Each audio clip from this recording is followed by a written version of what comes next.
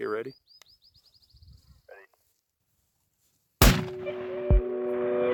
Hit. That's a hit.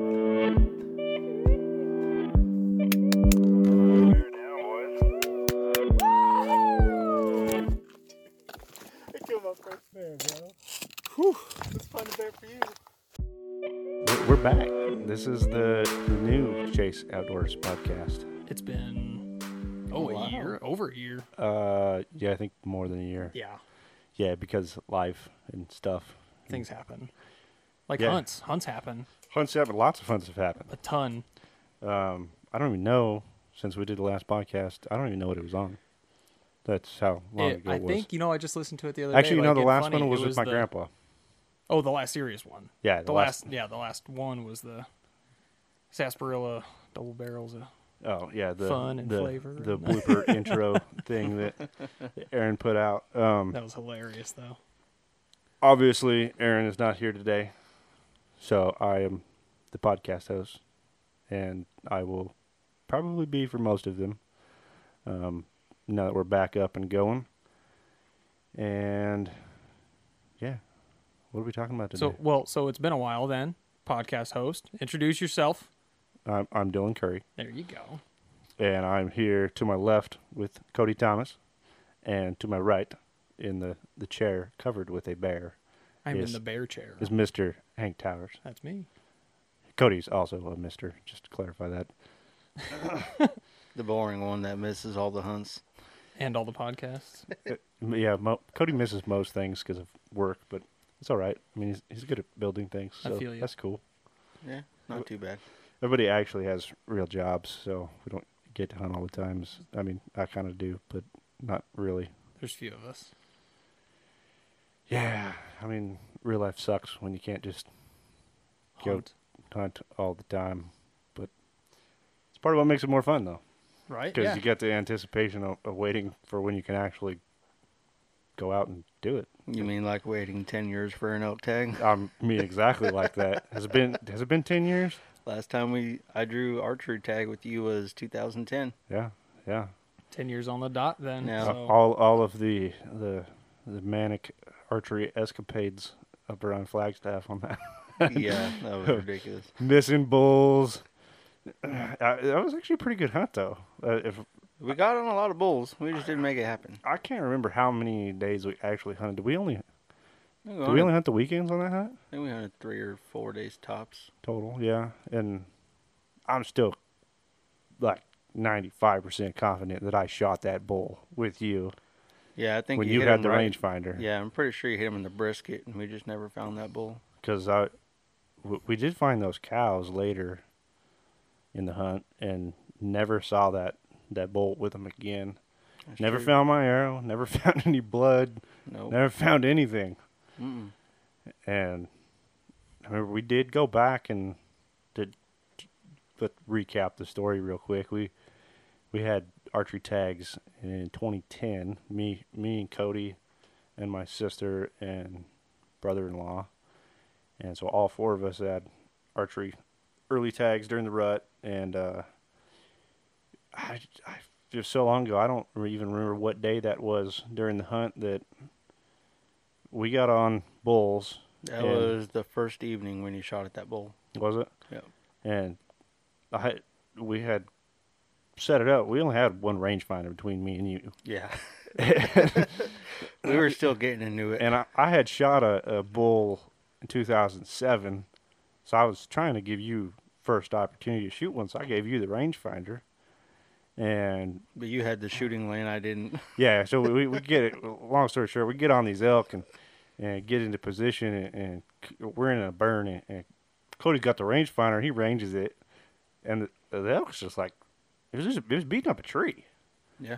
And it was beating up like this one little live juniper tree in the burn, and Cody, instead of shooting at it, just puts his bow down. And I'm like, what the heck? Well, I had a perfect shooting lane, and so I wasn't going to wait, and I shot at the bull, just estimated the range, but I was probably 15, 20 yards to your right when I shot, and we heard what sounded like a hit. Bull acted like it was hit, and the rest of the herd, I don't think they ran away immediately. This was a long time ago. Yeah. I haven't thought about this hunt in a long time either. No, we went back and looked for that bull a couple times actually. Yeah, we backed out because that was right before dark, like 15, 20 minutes before dark. Mm-hmm. And then, did we come back that night? We did come back that night. We went back that We night. came back at like 3 o'clock in the morning because it was in an open burn. Mm-hmm. And we went and looked for my arrow. It was a full moon that night also. Yep. Or a bright moon. I think you were still shooting luminox at the time. I don't know because I wasn't sure where I hit on the elk, and we went back and looked for it several times and never found the arrow, never found the elk. Anyways, yeah, we never found the bull and hunted several more days. I remember seeing a giant mule deer buck on that hunt, or we didn't see it, but Cole Cole and Alyssa Alyssa got pictures like a 170 class mule deer on that hunt. Yeah. Yep. You missed the bull several times. Yeah, I missed the spike at everything between 50 and 80 yards with all 5 arrows. So Yeah, he's just pretty successful. dumping arrows downrange. And, But I mean, hey, that was 10 years ago, though, man. Starting out, young kid. yeah, you've been putting in for Every year since For- then. archery tags and Every all year. early season tags the whole time, Mm-hmm. and finally drew an early muzzy tag. Yep. So that's gonna be awesome. It's going to be a blast. Oh, yeah. I love that hunt. It's an incredibly fun hunt. Yep. Great rut action, and my mom has a tag also. So we've got 2 of the 50 tags in our camp. Yep. And then Tracy has one of the bull tags, too. Don't know how she drew it. She drew it with 1 point because she drew a bull tag last year. So I'm like, how does this woman do this shit? This is really, like, pissing me off. She draws a bull tag every year. I'm like, I took 10 years to draw this tag, and she draws it with 1. I'm like, how the hell do you do that? Well, It just that's how the draw works. reaffirms your faith in the lottery system, I suppose. That's You that's wanna how look it's at it that's how that it's way. supposed to work. Yeah. You Now, if know, only I could draw a sheep tag. yeah. I just applied this last week for sheep, and Yep. yeah, Me too. I'm not gonna draw. You know, my odds of drawing a sheep tag are about the same as getting COVID-19, so not very good.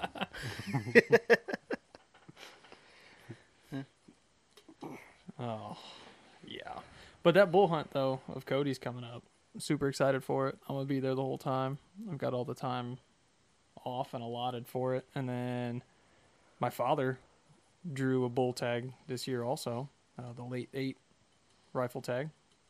He hasn't had a tag in a while. That was the tag that I had last year that I was successful on. We've got so many elk hunts. That white bird behind your head is most of those are Oh, elk let me hunts count on there. those. Uh, 1, 2, 3, 4, 5 of those are elk hunts 5 of them are elk, yeah. that are on the board. That are on the schedule. My sister's got a late tag. My mom's got a tag. My wife's got a tag, and then of course we've got a bunch of clients lined up also, and some bear hunts on the schedule. Speaking of bear hunts, you what? I was just going to say what's rolling. He finally killed one this year. I did. Yeah, he finally killed one. And speaking of elk, it's in the same unit we're going to be hunting elk in. So It is. Very true. yeah, and you did it. What date did you kill that bear? What date? Yeah, Ooh, date. You're gonna make me look. Yeah, It was early. was it in April? Yeah, We've done a lot of hunting since before this has April. happened. we have just before April. It was leading into it. No, you were mid to early April, I believe, when you shot that bear. Oh, April 2nd. Okay, yeah. Yes. So early April just early, happened. Early April. Because I had been out the weekend prior, the two weekends prior actually, I believe, in a row, and I had found that bear by myself scouting. Really, it was a new area, and it looked good. Went in there, and I'm super ADHD when we go into a spot. If it's not interesting to me, I'm not staying there. I have zero patience. It's true. I'm notorious for moving. Even if I'm in a good spot, even if we're seeing bears, it's like, if we're not seeing what we want to see, it's like, okay, let's go back to the vehicle and go drive 2 hours somewhere else and go check out another spot. Let's go to this next waypoint that I have tagged. Yeah, so I got into that canyon and it looked good, felt good, and I was abnormally patient because I got there late morning and waited, for the evening glass. Got out there, had my lunch, took a nap, and was just like, I'm gonna study this hillside right here because all the conditions looked right, feed looked right, I was at the right elevation. The canyon had everything, and sure enough, in the evening, bear pops up, and I watched it for nearly 2 hours, out feeding, took some video of it, and I decided at this point in my bear hunt journey, I didn't need to shoot that bear. Looked like an old bear. Really ugly bear. Sorry, but the bear is the ugly. ugliest bear. Yeah, I've it ever looked like seen. it started to get mange. I mean, it was an old bear. Like It no hair on looked its absolutely face. terrible, and I could have killed it. As long as I watched it, I'm like, I think that was still in March then, obviously. And I was like, man, I could shoot a bear in March. That'd be kind of cool, really early. But I just filmed it and then came back and I told you guys about it. And a couple of weeks went by and it was like, well, Hank doesn't get out very much. Like, by not very much, I mean like basically never to actually go bear hunting. Unless I've got a tag, it's hard for me to get out. Yeah. With work schedules Speaking and of stuff. jobs. And so me and Hank were talking, and it's like, well, go see if you can find that bear again. Like, here's the pin. Go check it out. I couldn't go with you. And my brother-in-law went up with you. And I'll let you kind of take it from there. Yeah. I got the text like, hey, who wants to go find that bear again? And I was like, sure, I've got nothing going on. It's right before a crazy busy time there for me at work. We've got some seasonal stuff that pops up that just demands a lot of overtime, and it was right before that. Said screw it, I'm going to take a couple days off before this. And then your brother-in-law, who happens to be one of my childhood best friends, right, just says, hey, I'm going to go with you. So we go up, and day one we got a late start. Got up to camp a little bit late and woke up a little bit late also. We kind of slept in, which seems to be the going thing for all of our bear hunts. Sleep in a little bit and then just kind of cruise out there at some point. I've seen, we'll go on a little divergent path here, but yeah, I'm not a morning person at all. I don't like hunting bears in the morning. I don't like hunting anything. I don't like waking up in the morning. Dylan has never been a morning person in all the time I've known him. No, it's gotten a lot better. It's gotten a lot better. A lot more disciplined with actually getting up early when I have to.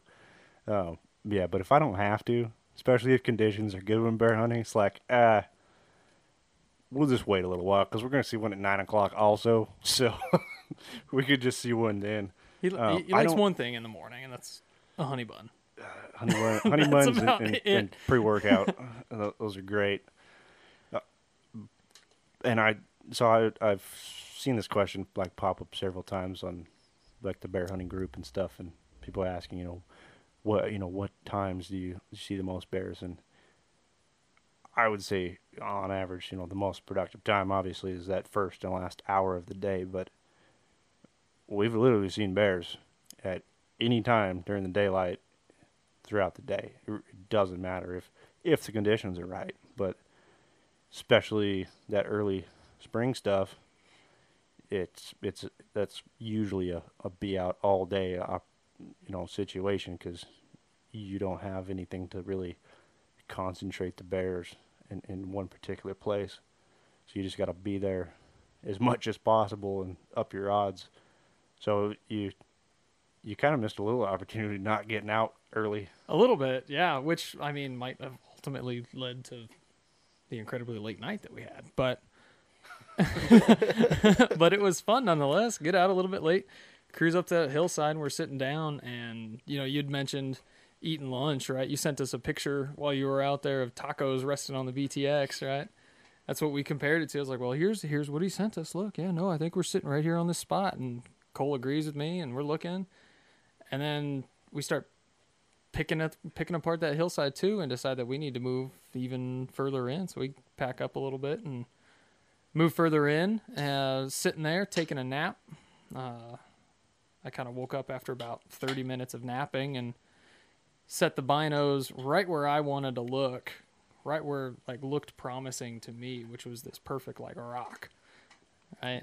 Which is exactly the pin. It's what when I was looking at the aerial imagery, I pinned that rock and was like, look, so we're right here on this hill. This boulder, look at that boulder. That's a nice boulder. That's a nice boulder right there. Well, so funny story, right? I set the 15s up right there over my lap on that rock, lay back, fall asleep. And I wake up to Cole waking up from his nap because, well, late night, late morning, and he grabs my binos, moves them off my spot. He grabs them and he's looking through them. He brought his 10s only on that very short trip, and he's looking, and he wasn't looking for more than 30 seconds. He couldn't have been looking for more than 30 seconds. I remember him grabbing them, sitting them down, and then going, bear. I got a bear. And I snap awake, like awake. Now at this point, I'm like, okay, nice.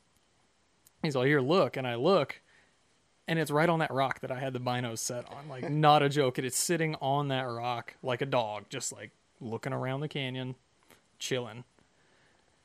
And by rock, it's not like, we're not talking like wheelbarrow size rock. This is like this is a vehicle size. This is boulder. A huge rock, and it's just sitting on it.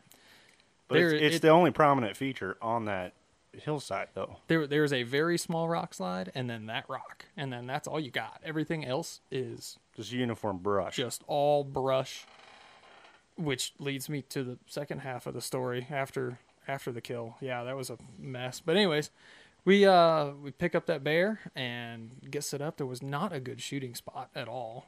It was on a very steep incline. So, and the hillside you guys were sitting on is also all brush, chest high brush.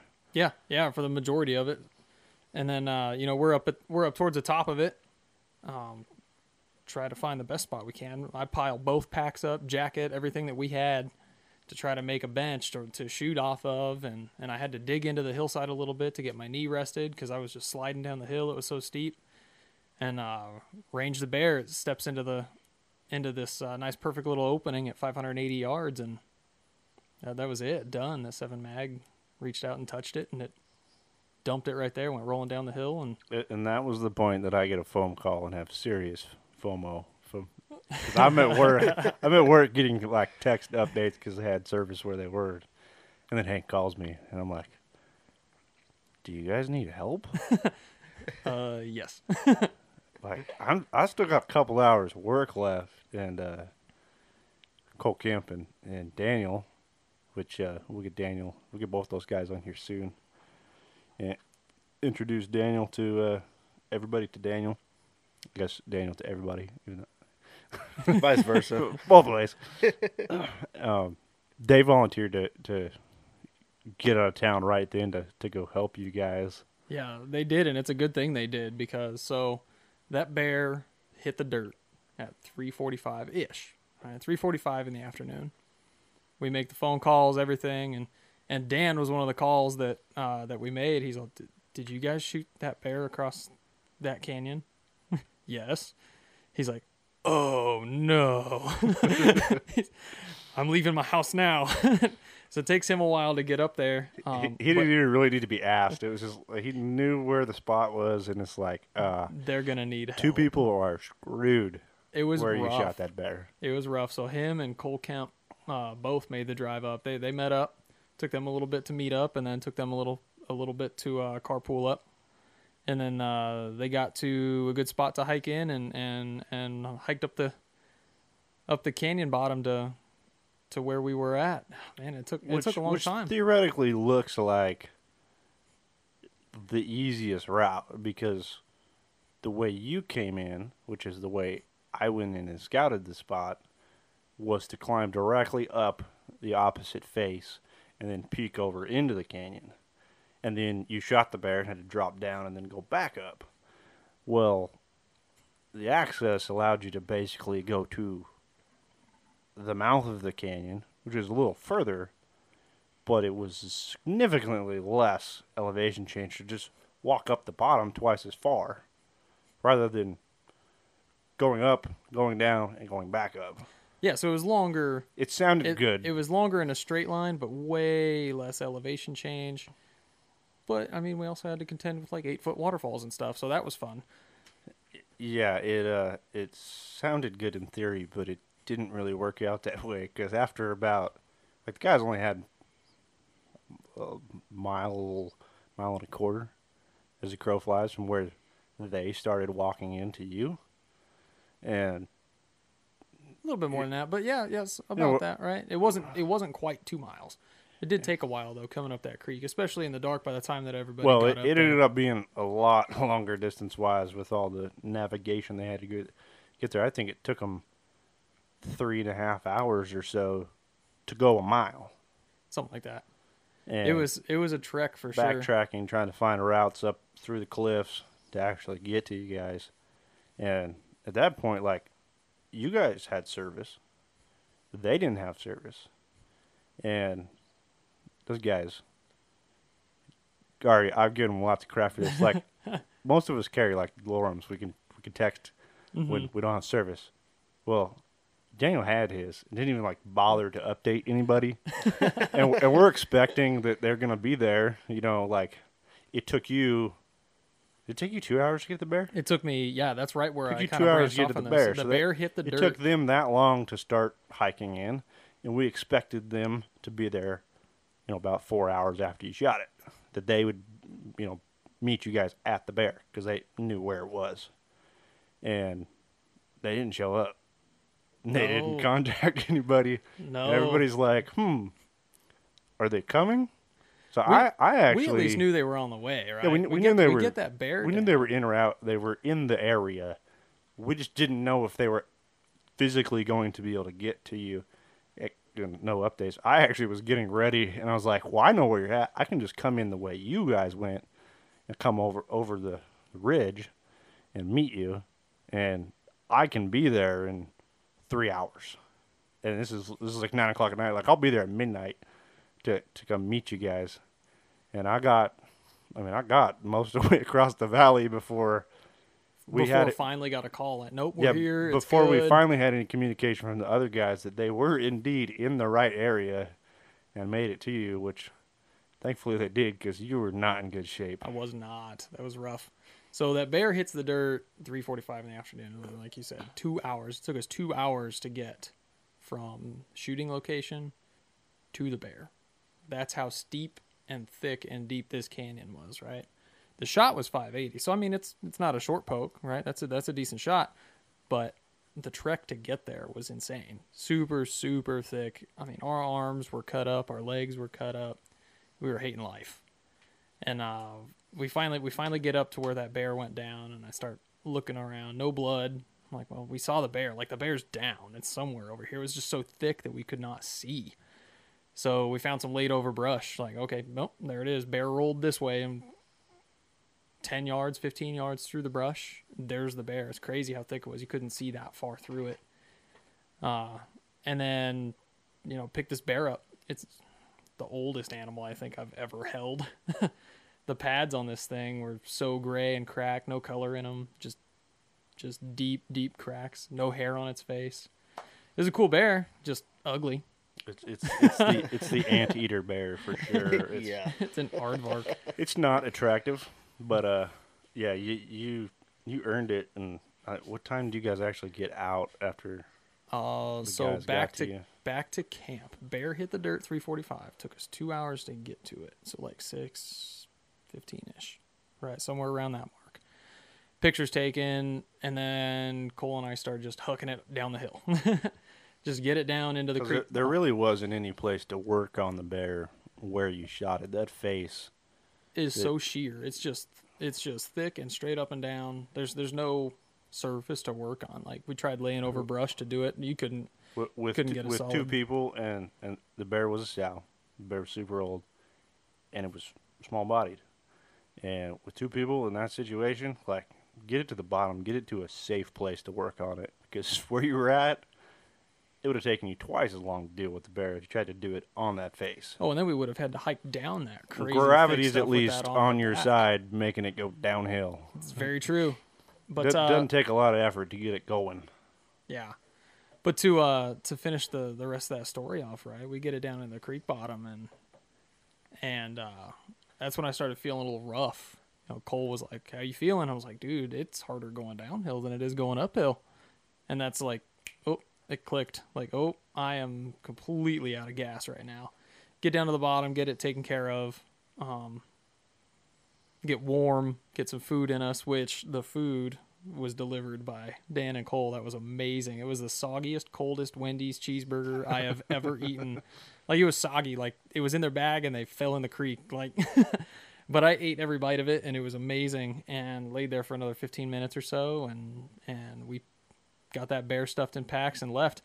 We took the route that they used to get up to us back because the elevation changed. Like, we weren't going to hike back up that mountain, especially with the Took the long way out. we did. We took the long way out, but the elevation change, it seemed like the easier route, especially with the amount of fuel left in the tank of both me and Cole. We didn't get back to camp until 2:30 in the morning. So it was 11 hours worth of mess. I mean, in retrospect, what you did was kind of dumb, kind of dangerous. You guys did not. You had no risk of not having enough water because there was water everywhere. Yeah. But food-wise, you didn't have enough, and you way expended everything you had in you. Absolutely. Had low blood sugar. Glycogen stores were gone. Had nothing left in the tank. So, I mean, that goes, always take more food than you think you're gonna you eat. Who cares if it's heavy on your back, right? Learn that lesson. Learn the lesson from me. Don't learn that the hard way yourself, guys. Now, funny story aside, you know, it was kind of dumb, but you know, having good buddies there to come back in helped out a lot. So, Which that's something that's very important. All of us, we hunt together. It's a pretty tight-knit group. We all are connected to each other. All have really good trust in our friends group, and like a lot of times that you go into a situation like you're quite literally whoever you're with, or even if you're solo, and we're just communicating from a distance. Like there's always someone there that is going to show up if you need help. Like you're quite literally putting all of your trust and your life in each other's hands at times, because we hunt some stuff that's not very forgiving. There's a reason why not very many people go into those places. You could literally die in some of the situations. Like there's been some sketchy stuff that's happened, and thankfully nothing serious, nothing other than scratches and bruises have happened to anybody. But having a tight-knit group of people is incredibly important to what we do and how we do it. And that's something else that I see on social media a lot is people just either like new people getting into hunting and they're, you know, trying to make connections and kind of build a group of people to hunt with, or they're just on social media bitching that they have nobody to hunt with. Like, you got both extremes. Yeah, it's like some people are actively trying to build relationships and find those people to hunt with, and it's just more fun to do with other people. I get it. Some people like to do the solo thing, and that's all right every once in a while to me, but I like sharing that experience with other people. And from a safety standpoint too, it's like I got a family, I got kids, I got a wife. I want to come home. I'm not really interested in doing a lot of crazy stuff when I'm by myself. When I'm out like solo scouting and that kind of things, I'm very conservative in what I do. I'll push into areas that I'm familiar with, but I tend to not explore in the same manner as when I'm with the group, because I know we can do more stuff and have more brain power and more resources if something bad were to occur in those situations. I don't want to be 10 miles, 12 miles from the truck by myself and have something go wrong. Not that I think that I would die in a situation like that. you do everything to take care of yourself in those situations, but it's just mentally, I get more accomplished having good buddies out there to hunt with and scout with, and yeah, I don't know, what do you think about that? Like, what do you see from our group, like our group dynamic, that's important? I mean, the camaraderie itself, right? I mean, if you just want to take that in an individual slice and look at that, right? Having that friendship there to lift each other up and push each other through things like that. Now, don't get me wrong, I've been very successful on some solo hunts, right? My elk, I've had a couple archery hunts that have been successful solo, but you don't have that sense of camaraderie there with you, right? I think I think the accomplishment's much greater when Yeah, other like- people are around you, and Like Cole was with me for that bear. I shot that bear. It hits the dirt. He was jumping up and down, like more excited than I was. oh yeah, I think like it was woo screaming and to some extent also I think there's a level of accountability. Like when we talk about where we want to go, what we want to do, like sometimes you're out there, don't want to wake up in the morning, like we talked about, or you're just like you're 5, 6, 7 days into a hunt and you're gassed and you're not motivated. And it's like your buddy, talks you into actually. No, we had this plan. We're doing this. We're up, gonna Dillon, as we're shaking you in your cot, trying to get you to wake the heck up. Yeah, well, once I'm awake, it's often me pushing you guys. So, like, no, we said we were going to the top of that mountain. We're going to the top of that mountain. We're going to look at that basin. Chasing us with cattle prods sometimes. Get up there. Ah. There's a lot of accountability that comes with it, but you gotta choose carefully too. Yeah. Who you hunt with. Like, Oh, totally. there's we all know the crappy people that have been around that we've hunted with, and a few hunts. Some people take longer than others to figure out that they're not the best people to hunt with. They're not doing things for your best interest. But man, if you can find people that mesh with what you're doing and how you're doing it, and help you to learn and support you, like, that will benefit you as much as any practice or any field experience. Is just having a good team of solid people behind you. Oh yeah, sharing those common goals, and a drive to achieve those goals. Like killing your elk here coming up soon. Let's do it. That's the plan. I'm excited for a muzzleloader hunt. Oh, I can't wait. I've never even... Well, I guess I've shot a muzzleloader a few times when you had that desert muzzy tag. But other than that... Forks and Dorks Outfitters. Yeah. Yeah, it'll be fun, though. Was that the last... That might have been the last day of the season that I shot that. Well, Well, it was the last day that I was hunting. I don't think it was the last day of the season. No, I don't think so. That I just remember that deer Karen literally helping me ran pack it across out. the road and then went up on a mountain and thought it was safe. You're not safe when you stop. So I hiked up the backside of the ridge and popped up and dusted that little forky horn. with a It's- gigantic muzzleloader. There's nothing wrong with shooting a forky. We've all done it. Oh yeah, we have. I can say that I've never been a part of killing any no cow elk, no does, and no spikes. They've all been forks or better. I've killed 3 forks. They've all had a sack on them. Is that? No little baby deer. Just like slightly larger than that. Slightly larger than the baby deer.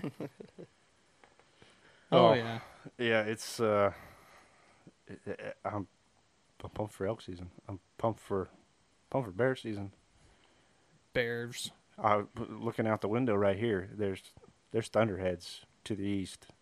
I seen them rolling in. They're it's beginning up north. It's preparing everything for the fall, and I'm optimistic about the places we're gonna hunt and the feed. And We had a super wet winter. the spring's already been incredible. We've killed 3 bears already this spring. We should have killed like 5 or 6, but Yes. we we made a count on 3 of them, and a couple And giants. a really, really old aardvark. Yeah, and a really old, ugly aardvark, which was It was a sow, right? But I mean, it was an aggressively medium sow. But when we get Dan on here, we'll have to tell his story on his bear, and I guess we can. It isn't really on the list of things, but while we're talking, this is just kind of a spring bear episode. We'll talk about the second spring bear. Dan's. No, Garrett's. Yeah, Um, that was a studly bear. I was supposed to have my cousins from Texas, Rhett and Garrett. They were going to come out and hunt with me last year, and I scouted a whole bunch in the spring, and of course we hunted last spring quite a bit.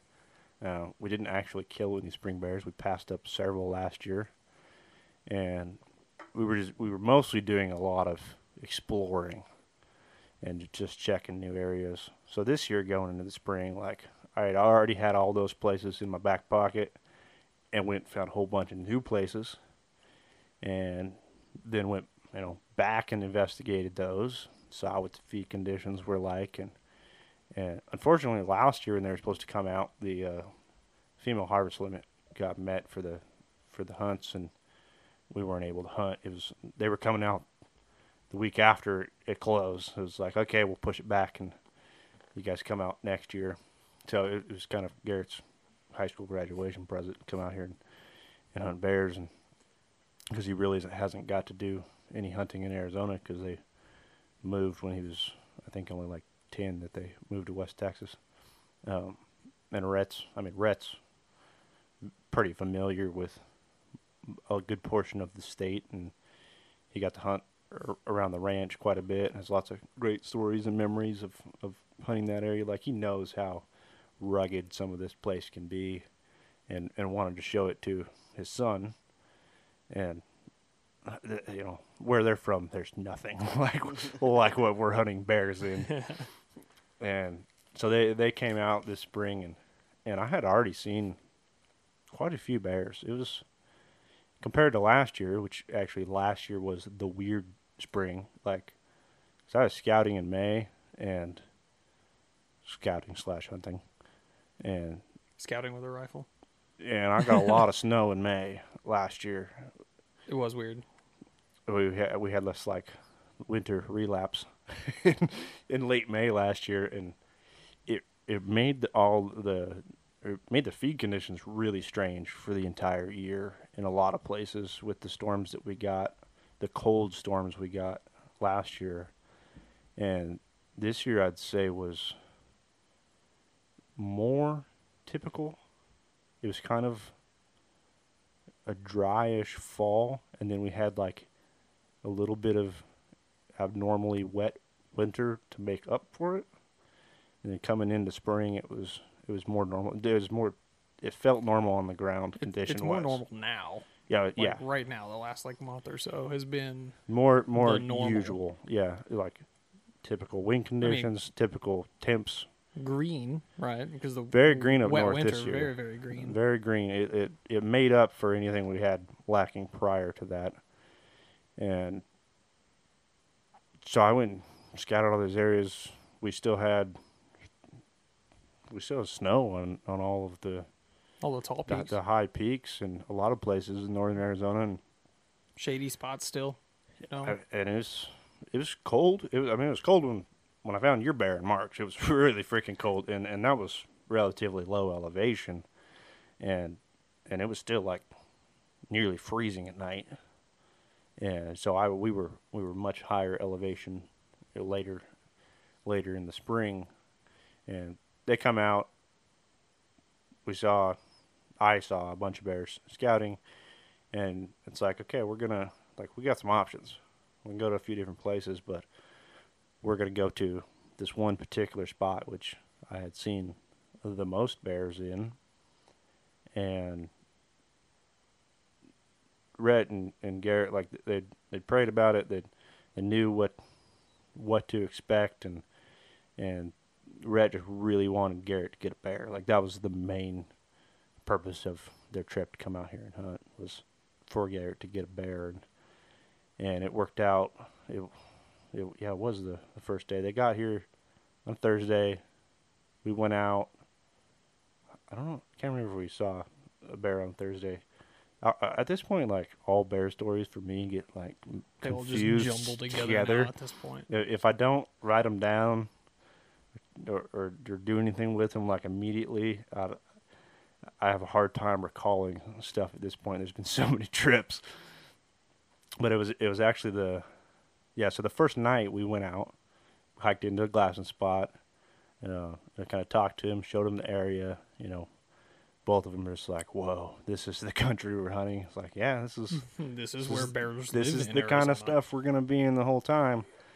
And, when we get any sort of opportunity, we're going to have to make it count. And it was like 10, 15 minutes from last light, and a big chocolate bear popped out across from us, but it was like 1,100 yards out. And there was absolutely no time to actually go after the thing. So we backed out, took some video of it, backed out, and we made a game plan for the next morning to come back around a different road, come in basically behind what we were looking at the night before, and hike in like that, so that we were then on the same face that we saw the bear on the night before, thinking, cold temps, maybe this bear is going to act pretty lethargic and not travel a whole bunch, because since it was out feeding, and maybe we'll see it on that same slope first thing in the morning. So we get out. I mean, it's ripping wind, it's freezing cold. Get out on that point, and of course, the way it would work out is the bear is not in the basin that it was in the night before, because it never works out like that. It's in the next one. So even further away.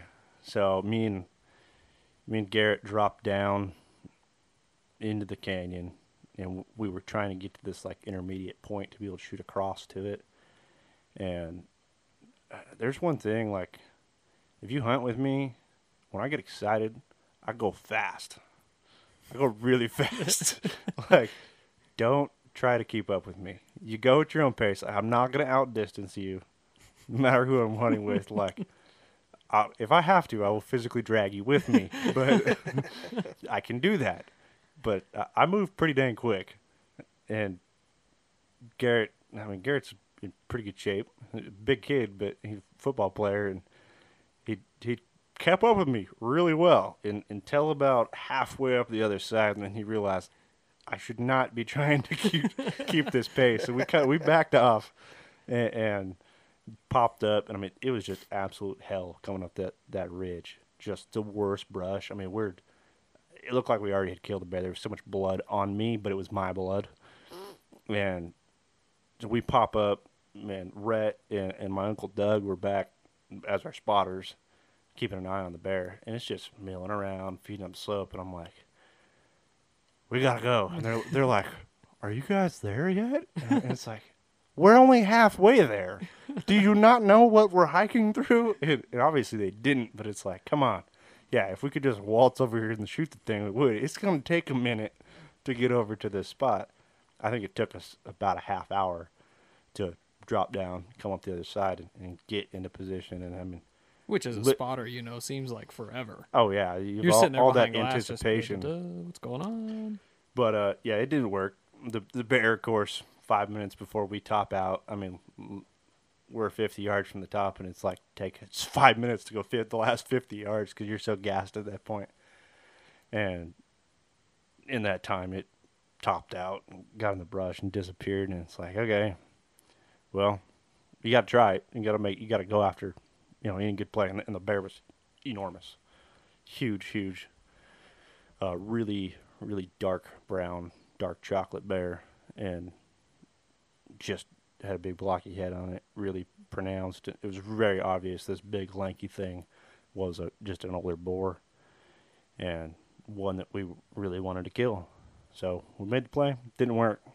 But don't ever make a play on a bear and just be like, oh, it's done, and give up and be loud and haul butt out of there. Like, just wait. Because if there's one, a lot of times we see more than one.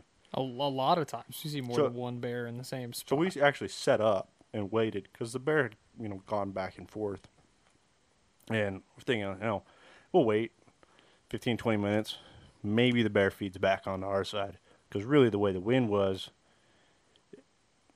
my thinking was, if I'm an animal, I don't want to walk up to the top of that ridge line and just get blasted. Because the bear was feeding on the leeward side of the mountain, and where it was relatively calm. And we were down on this intermediate ridge, so we were also sheltered from the wind. But everything above us was just getting blasted.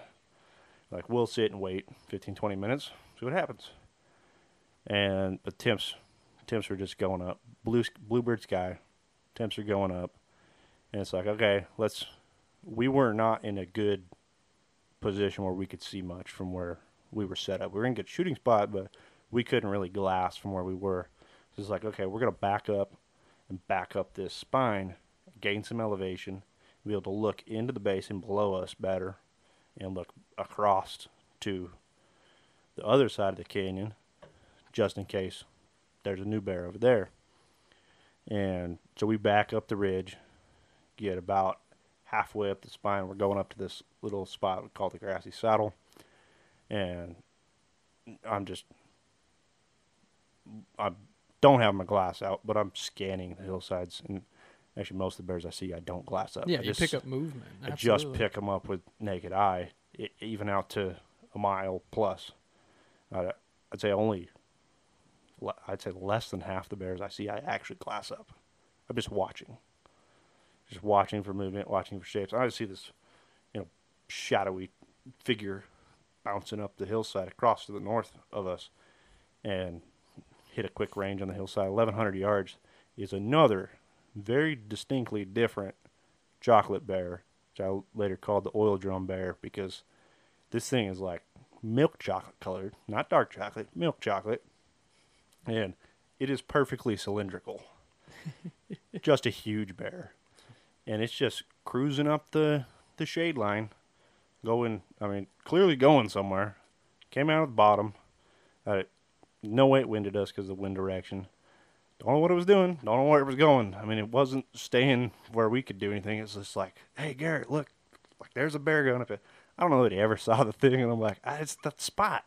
It's the thing by the thing over there. Where's it at? Where's it at? Well, it was there, but now it's going that direction. Like, it's amazing how fast in country that takes us 30 minutes to go 400 yards, and they can do it in 60 seconds. Like, it's flat ground, and it ain't flat, and at that time of the year, it was so cold, like, it kind of appeared that those hillsides were open, but it was a lie. Because they were not open. It's an easy hike. All that deciduous brush was just tangled you up the entire time. These bears just cruise around like it's flat ground, like nothing. So this thing disappears. So they've only been here now like 12 hours. And we've seen 3 bears. The same one twice. And then that new lighter chocolate bear. And it's like, this is going to be a good hunt. So we keep backing up the ridge. It's like, well, we never actually got to where we're going to glass. We back up. We get up to the knob, and we sit there for a little bit, looking around, talk to the guys on the radio. It's like, yeah, if nothing pops up. It's getting pretty late morning. We're just going to continue up this ridge, intersect with the main ridge, and then we'll meet you back at our trail we hiked in on and hike back out to the vehicle. Yeah, so that was the plan. Sat there and glassed. Nothing happens.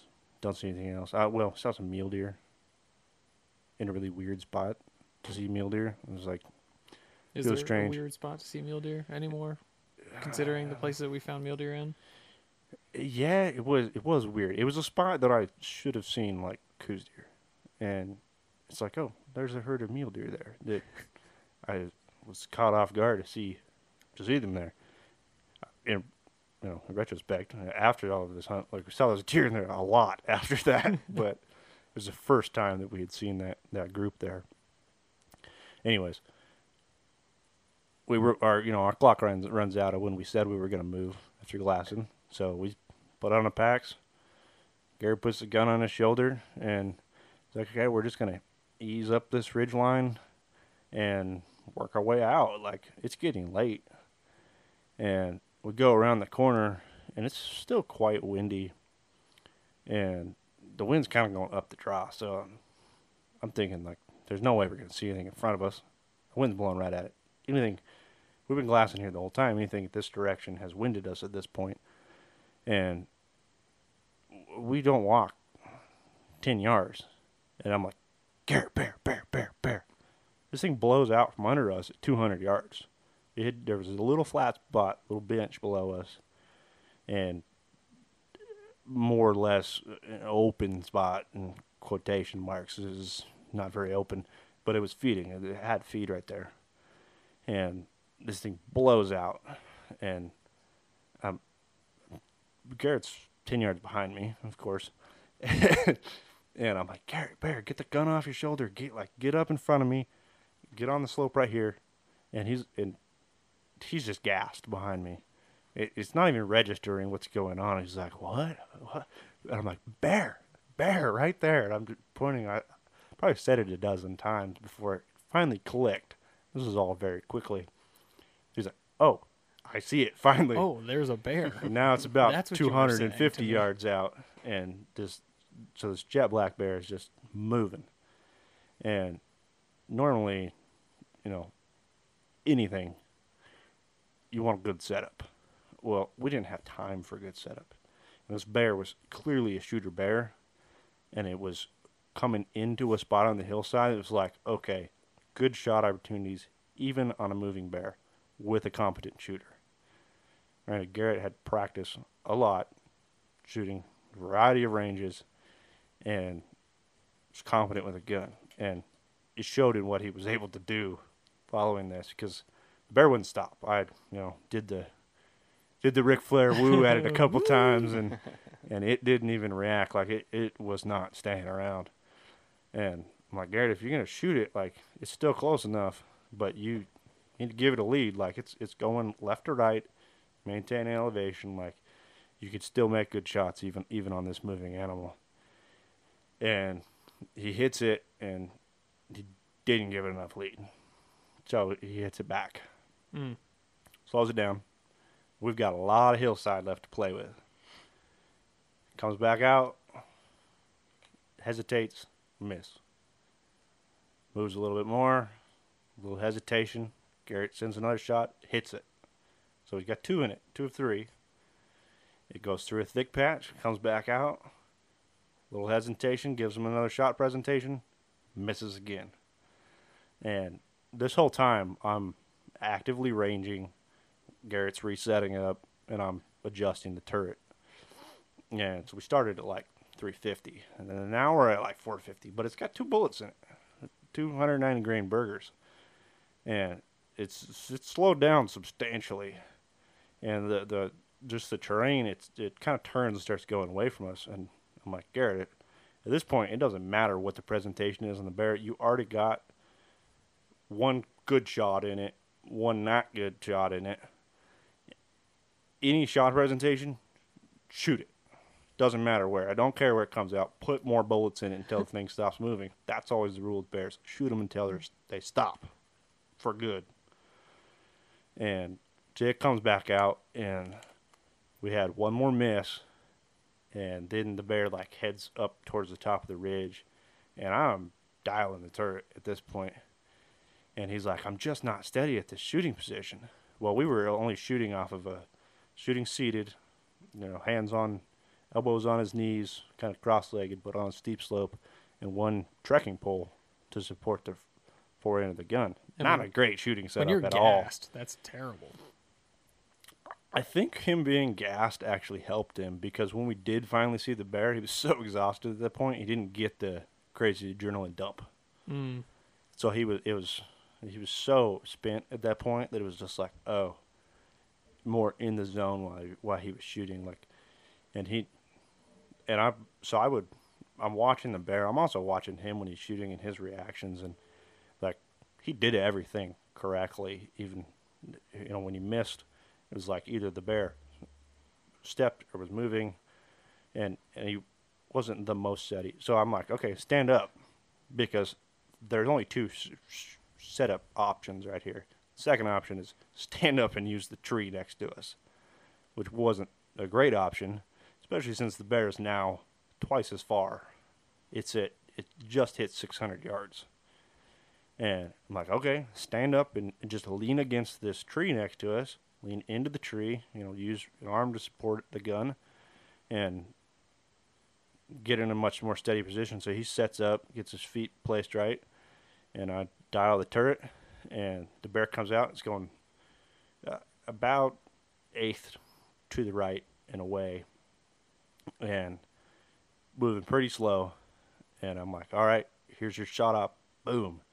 Hammers it at, I think it was 615, and the bear just topples down the hill, maybe 10 yards, and it's flopping and rolling. So now he's got 3 of it. He's 50% on a moving bear the whole time, and it's a good bear.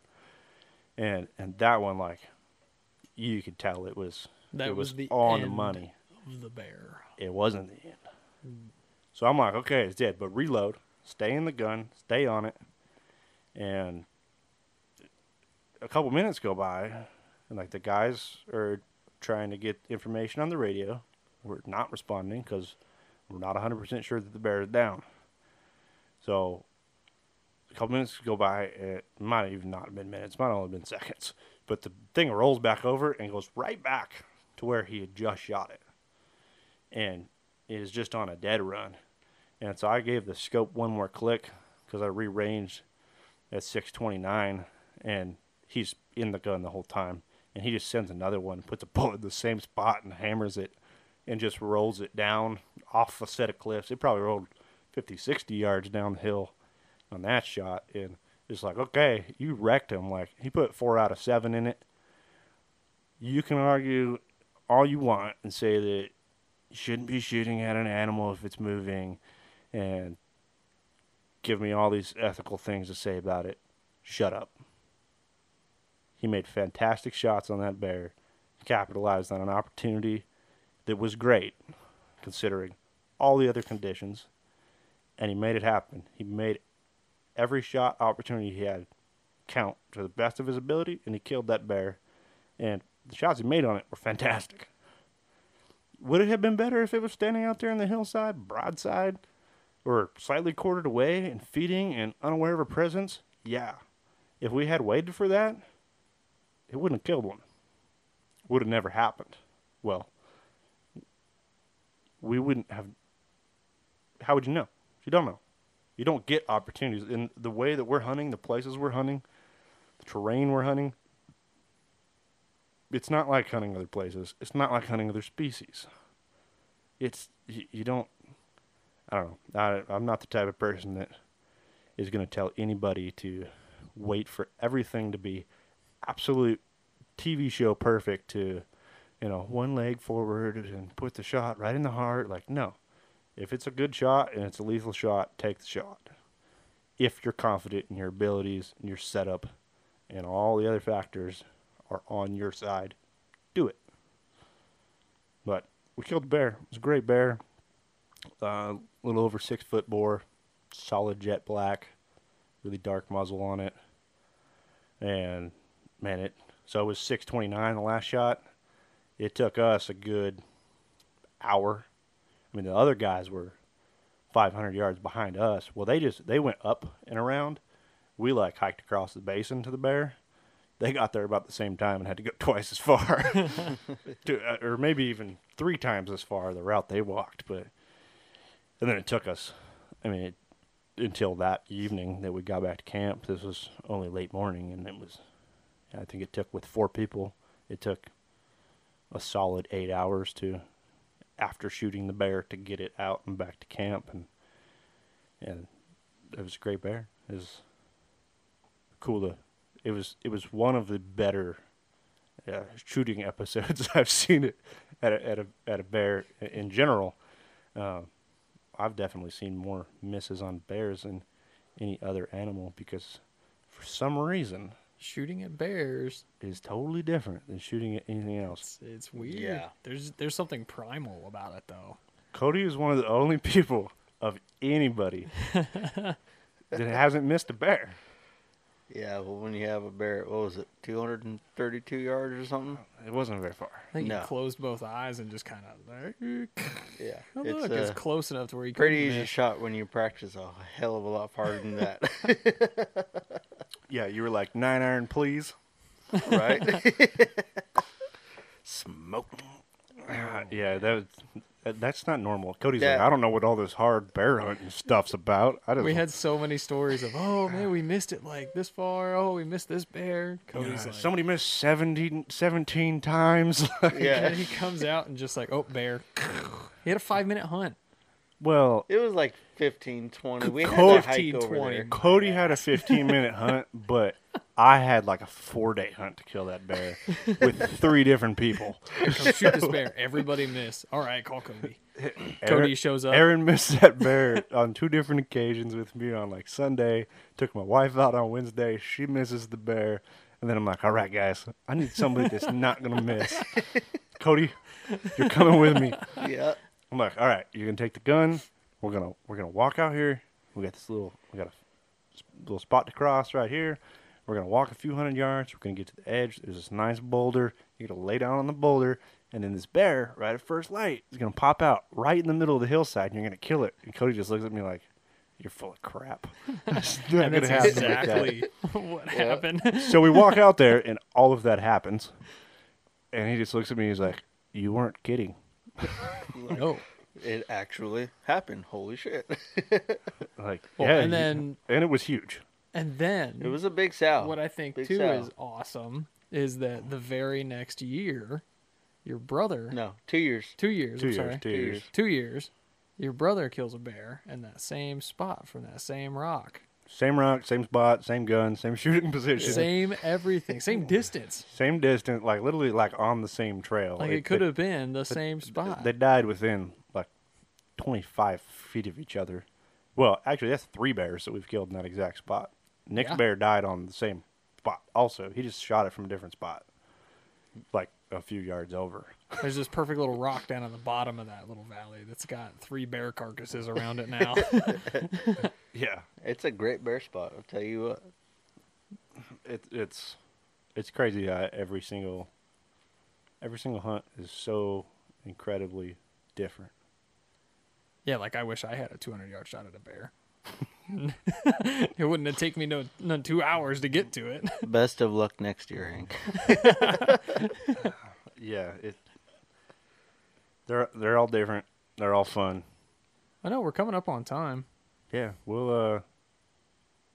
that's it. Thanks for joining us. We'll reconvene We'll at a we'll later do date. this again for another one soon. Tell more stories.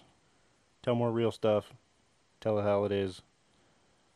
I don't like people that BS on anything. Like, things are what they are. If you don't like it, suck it. Don't care. Yep. If you do, like this, 5-star. If you have like real productive comments or want us to talk about anything, you can email us, the Chase Outdoor Podcast at gmail.com, or you can always send us a message on Instagram or Facebook on either the Chase Outdoors Podcast or the Chasing the King Facebook page or Instagram. Yeah, send us ideas, topics. We're gonna do these more frequently, and it's a little different than how we did it before. There's not gonna be very many edits. It just is what it is. It's a conversation, and thanks for joining us. Next time, later.